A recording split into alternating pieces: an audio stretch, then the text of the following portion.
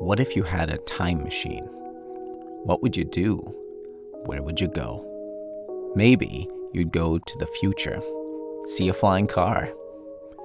Or maybe you'd be like me and go to the past, see the pyramids being built, see loved ones long gone.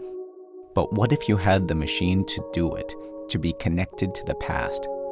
Well, you actually do. It's been with you your entire life, and it shows up every night right outside your door. And that's what we'll be talking about this time. I'm Jai Ranganathan, and this is episode 1 of Science Voyage. So, where's your time machine? It's the night sky.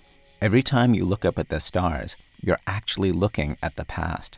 After all, the light from the stars you see has traveled a long way for a long time to reach you. It's funny to think about. That light can take time to travel. Light travels at light speed, pretty fast, about 300,000 kilometers per second. That number is so far outside my experience, outside of anyone's experience really, it's hard to make sense of that. The best we can do is to make analogies, and here are two. In 1 second, light can travel from the Earth to the moon. In 1/100th of a second, light can move all the way from Los Angeles to New York City. Light moves so fast. How is it that looking at the sky is looking at the past? Here's how. The distances in space between anything are gigantic. Even light takes time to get from one place to another. The closest star to us is Proxima Centauri, and it really isn't close. Light from Proxima Centauri takes about 4.25 years to reach Earth. The distance is unimaginable. So here's another analogy. If we shrank the universe down so that the sun was the size of a grain of sand, Proxima Centauri would be slightly less than half a kilometer away, a little less than 1/3 of a mile. And that's the closest star to us. Polaris, the North Star, is 433 light years away. The light from the North Star that we see today has been traveling since the year 1583. When the light from that star took off towards us, that was 21 generations ago. Your great times 18 grandparents were around then. When I look at the stars, it means something to me every time. It feels like those stars are communicating directly with me about the past. Starlight has been traveling so far for so long. It feels like a miracle that light has found its way to me.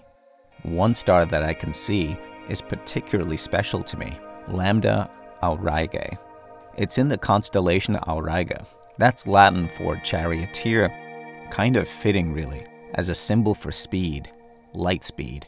In the ancient world, when people were dreaming up the constellations, the fastest way you could travel was by horse.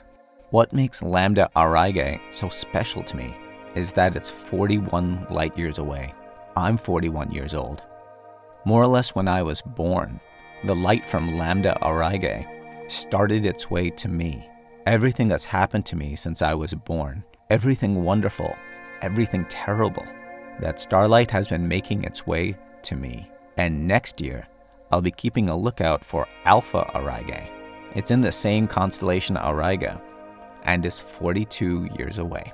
Over 150 years ago, Ralph Waldo Emerson wrote about the stars in his essay called Nature.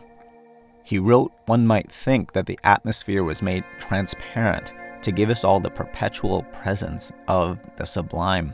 He also wrote that if the stars only appeared once every 1,000 years, people would adore them and would preserve their memory for generations, those envoys of beauty that come out every night. That Emerson sure could turn a phrase. Tonight, when the sun goes down, go outside and look up. Practically anywhere, even in the brightest of cities, you'll see at least a few stars. You can connect today to the time machine, connect with the universe. Just outside your door, the stars are waiting to connect to you.